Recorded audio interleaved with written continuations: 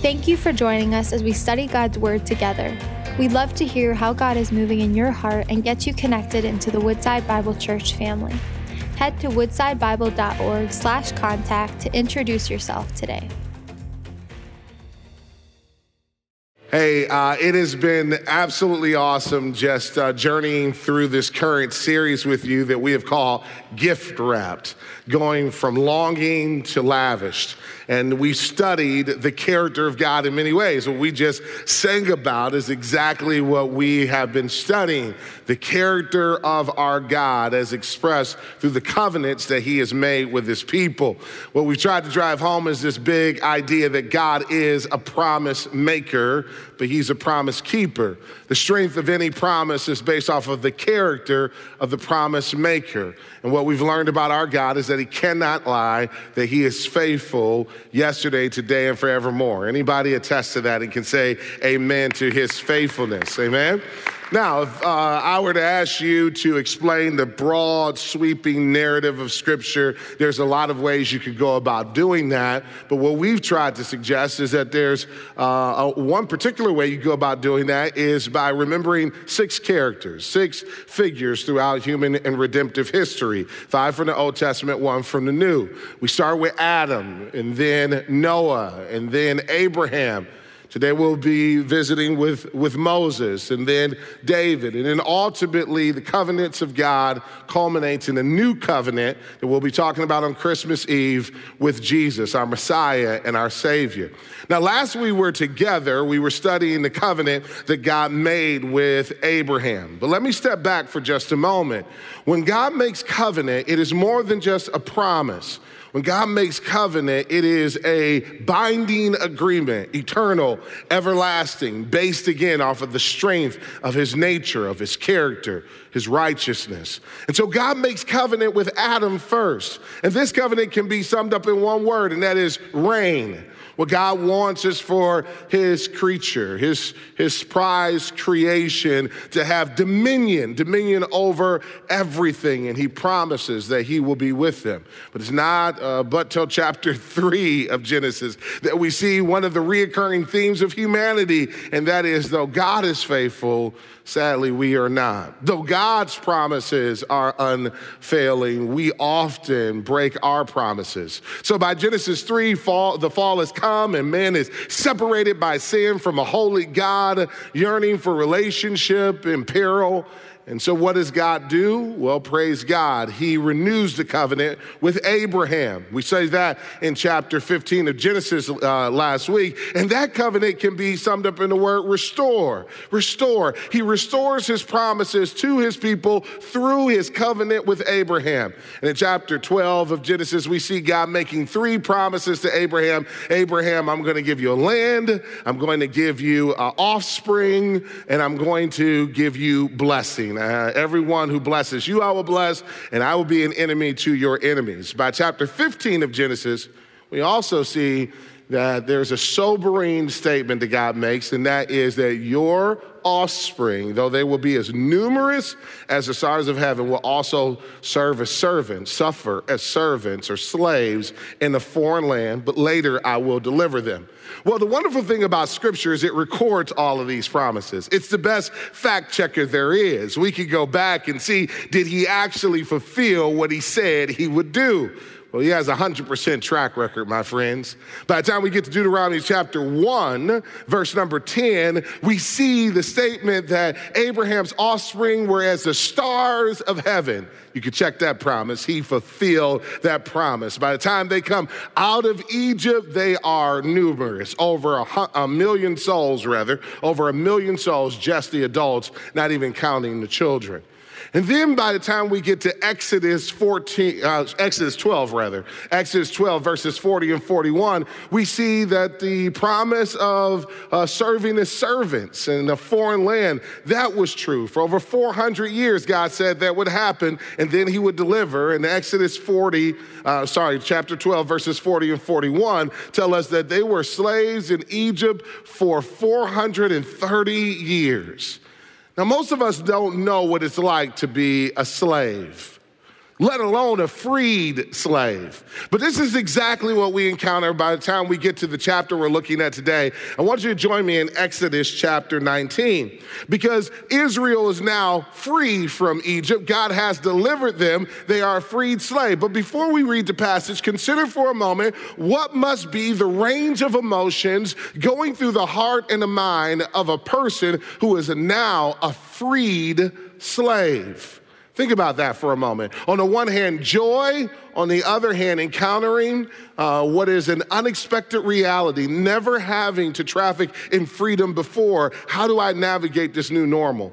Well, praise God, we got historical literature on this. One of the areas of literature I would commend to you here in even our own country are the writings of former slaves. There's a lot of literature out there from those who went through slavery here in this country, but were later freed and got a chance to capture their stories. From a wonderful book called Equiana's Travels to the writings of the great freed slave Frederick Douglass. Many of you have heard that name before. Frederick Douglass goes on to live an incredible life, advising presidents, being an abolitionist, and a great leader in his own right. Listen to these quotes from his journey into freedom out of slavery. On the first day of his freedom, he writes these words: "The dreams of my childhood and the purposes of my manhood were now fulfilled. A free state around me and free earth underneath my feet. What a moment this was for me. A whole year was pressed into a single day. A new world burst upon my vision. It was a moment of joyous excitement which no words can describe." Think about that, what it meant to now be breathing fresh air, to have self-determination, to be able to pursue your dreams and actualize that, to be owned by no man, to be free to serve the Lord without hindrance. That was the joy of his freedom. But it wasn't but a couple weeks later that he writes these words to a friend. He says, "A sense of loneliness and helplessness crept over me and covered me with something bordering on despair. In the midst of thousands of my fellow men, and yet a perfect stranger. In the midst of human brothers, and yet as fearful of them as of hungry wolves. I was without home, without friends, without work, without money, and without any definite knowledge of which way to go and where to look for safety." This was a man who was living dual emotions. Am I excited about being free? Yes. Am I clear in understanding what that fully means? No. And this is exactly what must have been going through the heart and mind of Israel. They are but 3 weeks. By the time we get to Exodus 19, 3 weeks separated from Egypt. 3 weeks separated from all that they were going through there, being in bondage and being a slave in a foreign land. God had delivered them, but now their questions have begun to mount. Why did God deliver us? And what is the purpose of our freedom? And where do we go from here? And God, in his loving compassion, he calls them to himself. And this is where we pick up the story. And what we discover here in these verses, chapter 19, verses 1 through 6, is that God saves us out of darkness into his marvelous light. And how many thank God that he does? 3 things he reveals to them is that, number one, he saves his people to treasure them. God saves his people to treasure them. Look at verses 1 through 5. On the 3rd new moon, after the people of Israel had gone out of the land of Egypt, on that day they came into the wilderness of Sinai. They set out from Rephidim and came into the wilderness of Sinai, and they encamped in the wilderness. There Israel encamped before the mountain, while Moses went up to God. The Lord called to him out of the mountain, saying, "Thus you shall say to the house of Jacob, and tell the people of Israel, you yourselves have seen what I did to the Egyptians, and how I bore you on eagle's wings and brought you to myself. Now, therefore, if you will indeed obey my voice and keep my covenant, you shall be my treasured possession among all peoples, for all the earth is mine. And you shall be to me a kingdom of priests and a holy nation. These are the words that you shall speak to the people of Israel." These are beautiful words given to a man named Moses that we are introduced to first as liberator. God uses his servant Moses to help to lead his people out of bondage into freedom. But as we read in this passage, what God wants Israel to know is that though he used Moses, he was their ultimate liberator, that God was the one who ultimately freed them. Just as a parenthetical statement, let's not forget that though God uses people to bless us, ultimately he's behind the blessing. And this is why we can still have hope. Even when mother or father is gone, or when brother or sister is gone, or spouse is gone, yes, our hearts will twinge with grief, but ultimately we know who is the source of our blessing. How many thank God that he is the source of every good and perfect gift, that he is faithful to us. Amen? And so God wants Israel to understand that I am the one who delivered and freed you. And in the midst of all of their confusion, can you see the beauty of this moment? He invites them for a meeting. Sinai becomes a holy hill. And why is it a holy hill? It's because here is where God renews his covenant with Israel. Here is where God now is preparing to fulfill his third promise to Abraham, that he was going to make them a great nation and give them a land. And Israel encamps around Mount Sinai. And can you imagine what the scene must have been like as they're waiting to encounter their God, as they see thick clouds of darkness hovering over Mount Sinai, as they see the thunderings and the lightnings, and then all of a sudden a voice booms from heaven. And listen in verse 3 to the formality of the voice that booms from heaven, the voice of Yahweh, the voice of our God. He says, "Thus you shall say to the house of Jacob," and then repeats it and tell the people of Israel. This was a formal moment. This was a moment in which God was making covenant with his people. And if all of what you can say about Adam's covenant can be summed up in the word reign, and if the covenant that he made with Abraham can be summed up in the word restore, I think that this covenant can be summed up in the word reveal. God is about to reveal. He is about to reveal himself and his heart and explain his purposes and plan for his people. And through these words, we also get insight into the future plan of God to bless all nations through Israel by bringing a Messiah, Jesus, the one who lived a perfect life, in which if we place our faith, we enter into what it means to be God's cherished people. And he says here, first, that he wants them to understand who he is. Verse number 4, "You yourselves have seen what I did to the Egyptians." You know, there's two types of knowledge, friends. There is intellectual knowledge, there's facts and information, but then there's experiential knowledge. The knowledge you have from experiencing someone, from having relationship with someone. What God is saying to Israel is that you're not just my people based off of information, but you're my people based off of experience. You saw with your own eyes what I have done for you. In many ways, my friends, as we read this word, I hope that you can't help but to think about what God has done for you as well.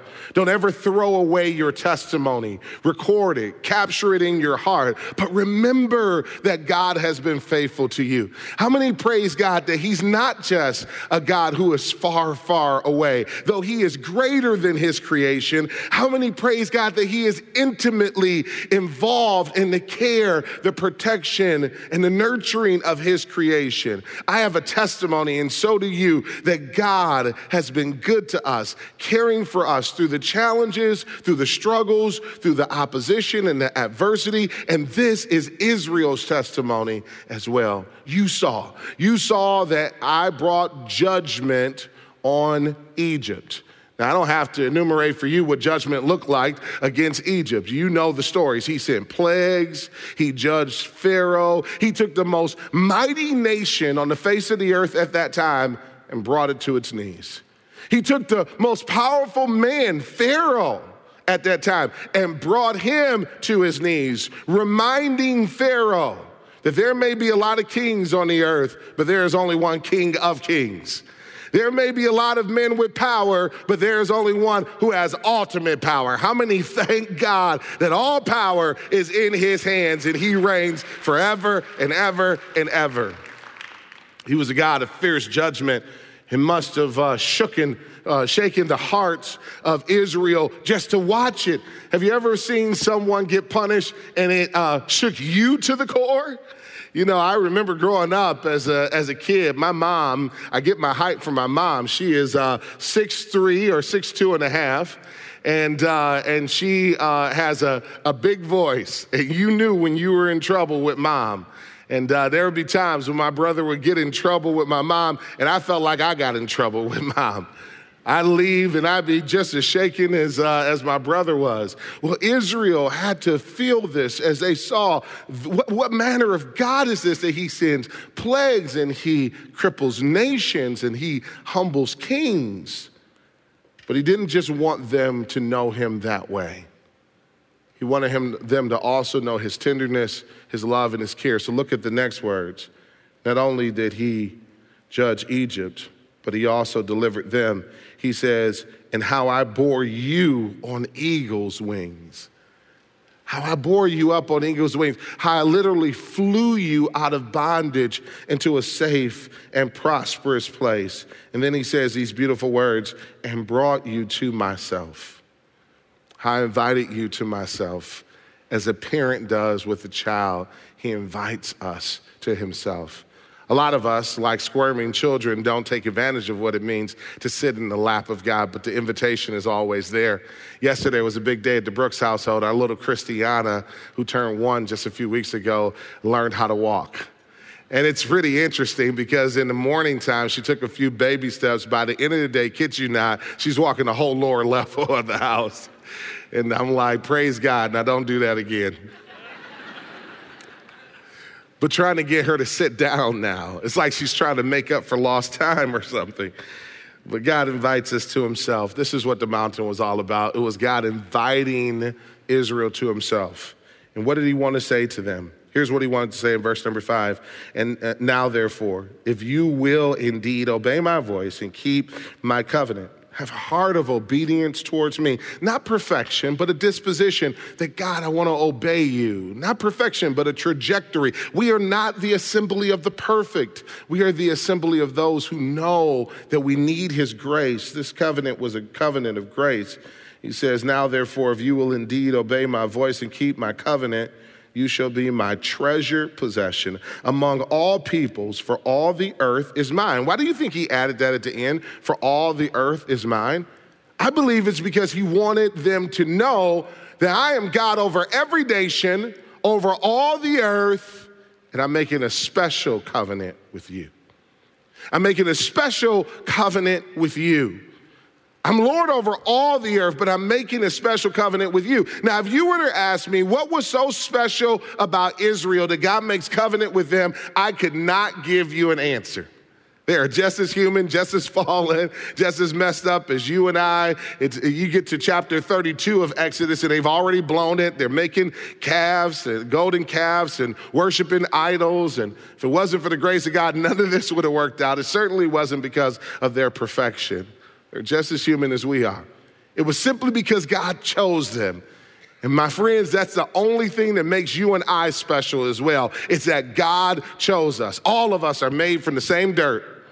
We're all human. We're all fallen. All have fallen short of the glory of God. I say that not to shame or be derogatory, but to simply say this, that if you feel like you've blown it so much that you are beyond God's grace, if you feel like you're so messed up that you have led a uniquely terrible life, I just want you to know you're in the right place. Because all of us have come here for one reason, and that is we've heard there's a balm in Gilead, that God saves, that he is merciful. And how many thank God for his mercy towards sinners just like you and just like me? And he says, I want to make you my treasured possession. Taking something that is seemingly invaluable and giving it much value. Does anyone know what that's like? I think we all know what that's like. I think that if I went to any of your houses and if you came to mine, what we would have in common is that there are certain things that we own that no one else would see as valuable, but we see as valuable. If you walked into my house, you would find a library. And in my library, you would find books on top of books. In my house, book begat book. And I don't know how all of that happens. I try to control it, but somehow books continue to amass. But out of all of those books, there are 3 that are really important to me. And these are 3 yearbooks from Cass Tech High School. Some in the 80s, some in the 90s. And you say, why are those yearbooks so special to you? Well, my father, for 27 years, taught at Cass Tech High School.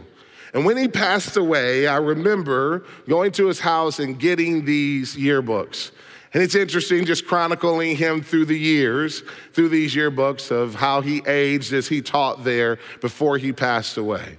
These books are a treasured possession to me. I imagine if I tried to sell them on eBay, I wouldn't get much in return. But if you were to take those books hostage and try to charge me for them, I would pay my last penny for them because they're special to me.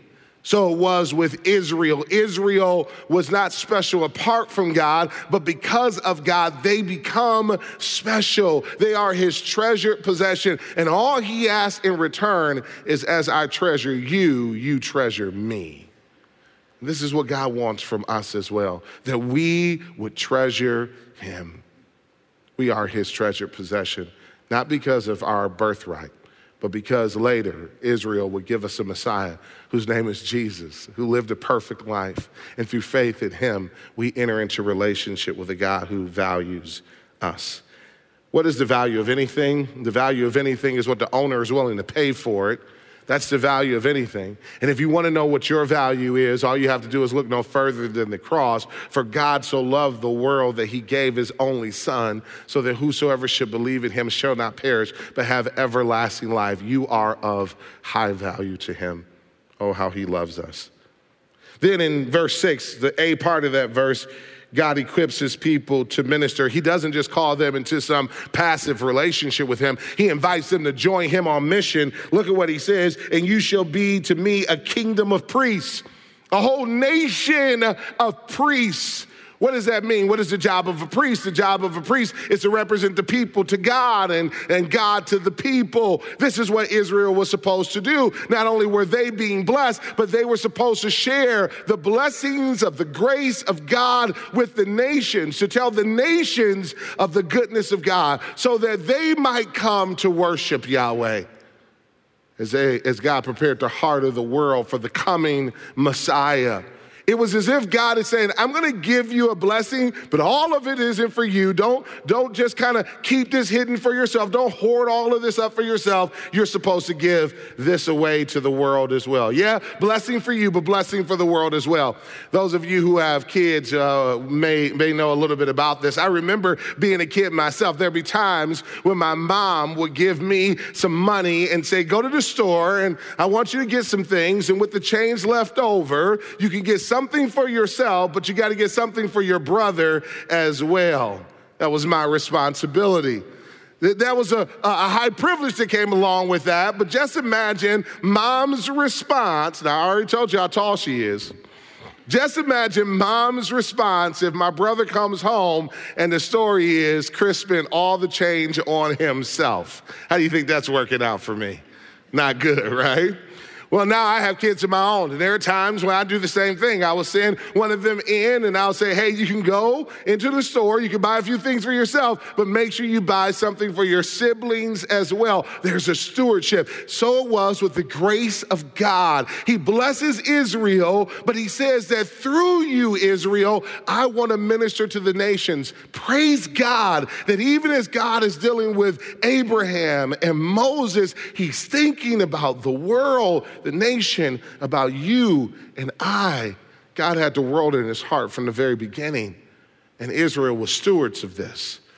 And through Christ, so are you and I. Fast forward, just a brief glimpse into the new covenant, Acts 1:8. And you shall be my witnesses in Jerusalem, in Judea, Samaria, and to the uttermost parts of the earth. My friends, we have been given much. We have been given tremendous grace, but not for us to keep all of it to ourselves, but for us to share it with the world. And then he closes this verse by knitting the people into a holy nation. Look at what it says. Verse 6, and you shall be to me a kingdom of priests and a holy nation. These are the words that you shall speak to the people of Israel. You're no longer citizens of the nation of Egypt. You are now a nation. He is calling them not slaves anymore, but now they are a nation, Israel. Israel was the name of a man who later had children. And up until this point, they had just been a family, a pretty big family, but just a family. But now they are a nation. And in chapter 20, just one chapter over, God gives them a constitution, the 10 Commandments, as he prepares to lead them into the promised land, Canaan. But now he calls them to a new identity. You are a nation, and not only a nation, a holy nation, meaning that the way you operate in this nation is different than the way you operated in your old nation. Now, some of you have experienced what it's like to immigrate to the U.S., to be an immigrant coming from another country into the U.S., or some of you have immigrants in your family history. You know a little bit about this. I'm blessed to marry into a family in which my mother-in-law immigrated from beautiful Ethiopia to the U.S. in 1972. And I'm so glad that she made that trip and came here because it worked out to my advantage. Praise God. Some of you will get that later on as you think about what I just said. But I got a wife out the deal. So my mother-in-law comes here and she becomes a citizen of the U.S. And what does she have to learn? Is that she doesn't do what she used to do in her old country. The laws of her old country, the practices of her old country, that was for Ethiopia. That's not for the U.S. The U.S. has its own rules, its own laws. And this is what God is saying to Israel. You're no longer in Egypt. You don't behave that way. You don't follow their practices. You don't look like them. You should be holy, reflecting my character to a watching world. And later on, Peter, again, a glimpse into the new covenant, reminds us that you and I ought to be holy, for God is holy. We're not to look or respond to the brokenness of the world like those around us, but we're supposed to reflect the character of our God, because after all, we too are a royal priesthood. Because of Jesus, we are called to be priests to the world, to the nations, and to lead them to him. Friends, there's so much more that I want to say about this. I encourage you, chapters 19 through 34 really capture this covenant, but I do want to encourage you today to embrace what he has said about Israel and understand that through Jesus, he also says that about us, that we are treasured by him. To be a part of the people of God means to be treasured by God. And what does he want us to do is to treasure him back, to love him and his word, and to bear witness of him to a watching world. And if we do these things, we will not only be pleasing to God, but we will be instruments of his grace and his goodness. Maybe you feel far from the Lord. Praise God that through his grace, he brings us close to himself. So if today you need salvation and you know who you are, I pray that you will respond to this message. If you're watching online, now would be a perfect time to type the word connect, and our team members will follow up with you. If you're here in person, as soon as we're done worshiping, Pastor Vince will dismiss us, and then you come to the front. Let us pray with you, but don't leave being this close to God and missing out on his grace. Everyone stand with me today as we close in prayer. Father, thank you for your word. Thank you for your goodness and your promises. Thank you that you love us and you draw near to us. We bring no value of our own, but you, through your love for us, you call us beloved. Father, I pray that today you would transform hearts and that you would bring those who feel far away close to you, and that you would remind all of us of your great love for for us. We thank you and we praise you in Jesus' mighty name. And all of God's people said a big amen and amen. Come on and give God praise.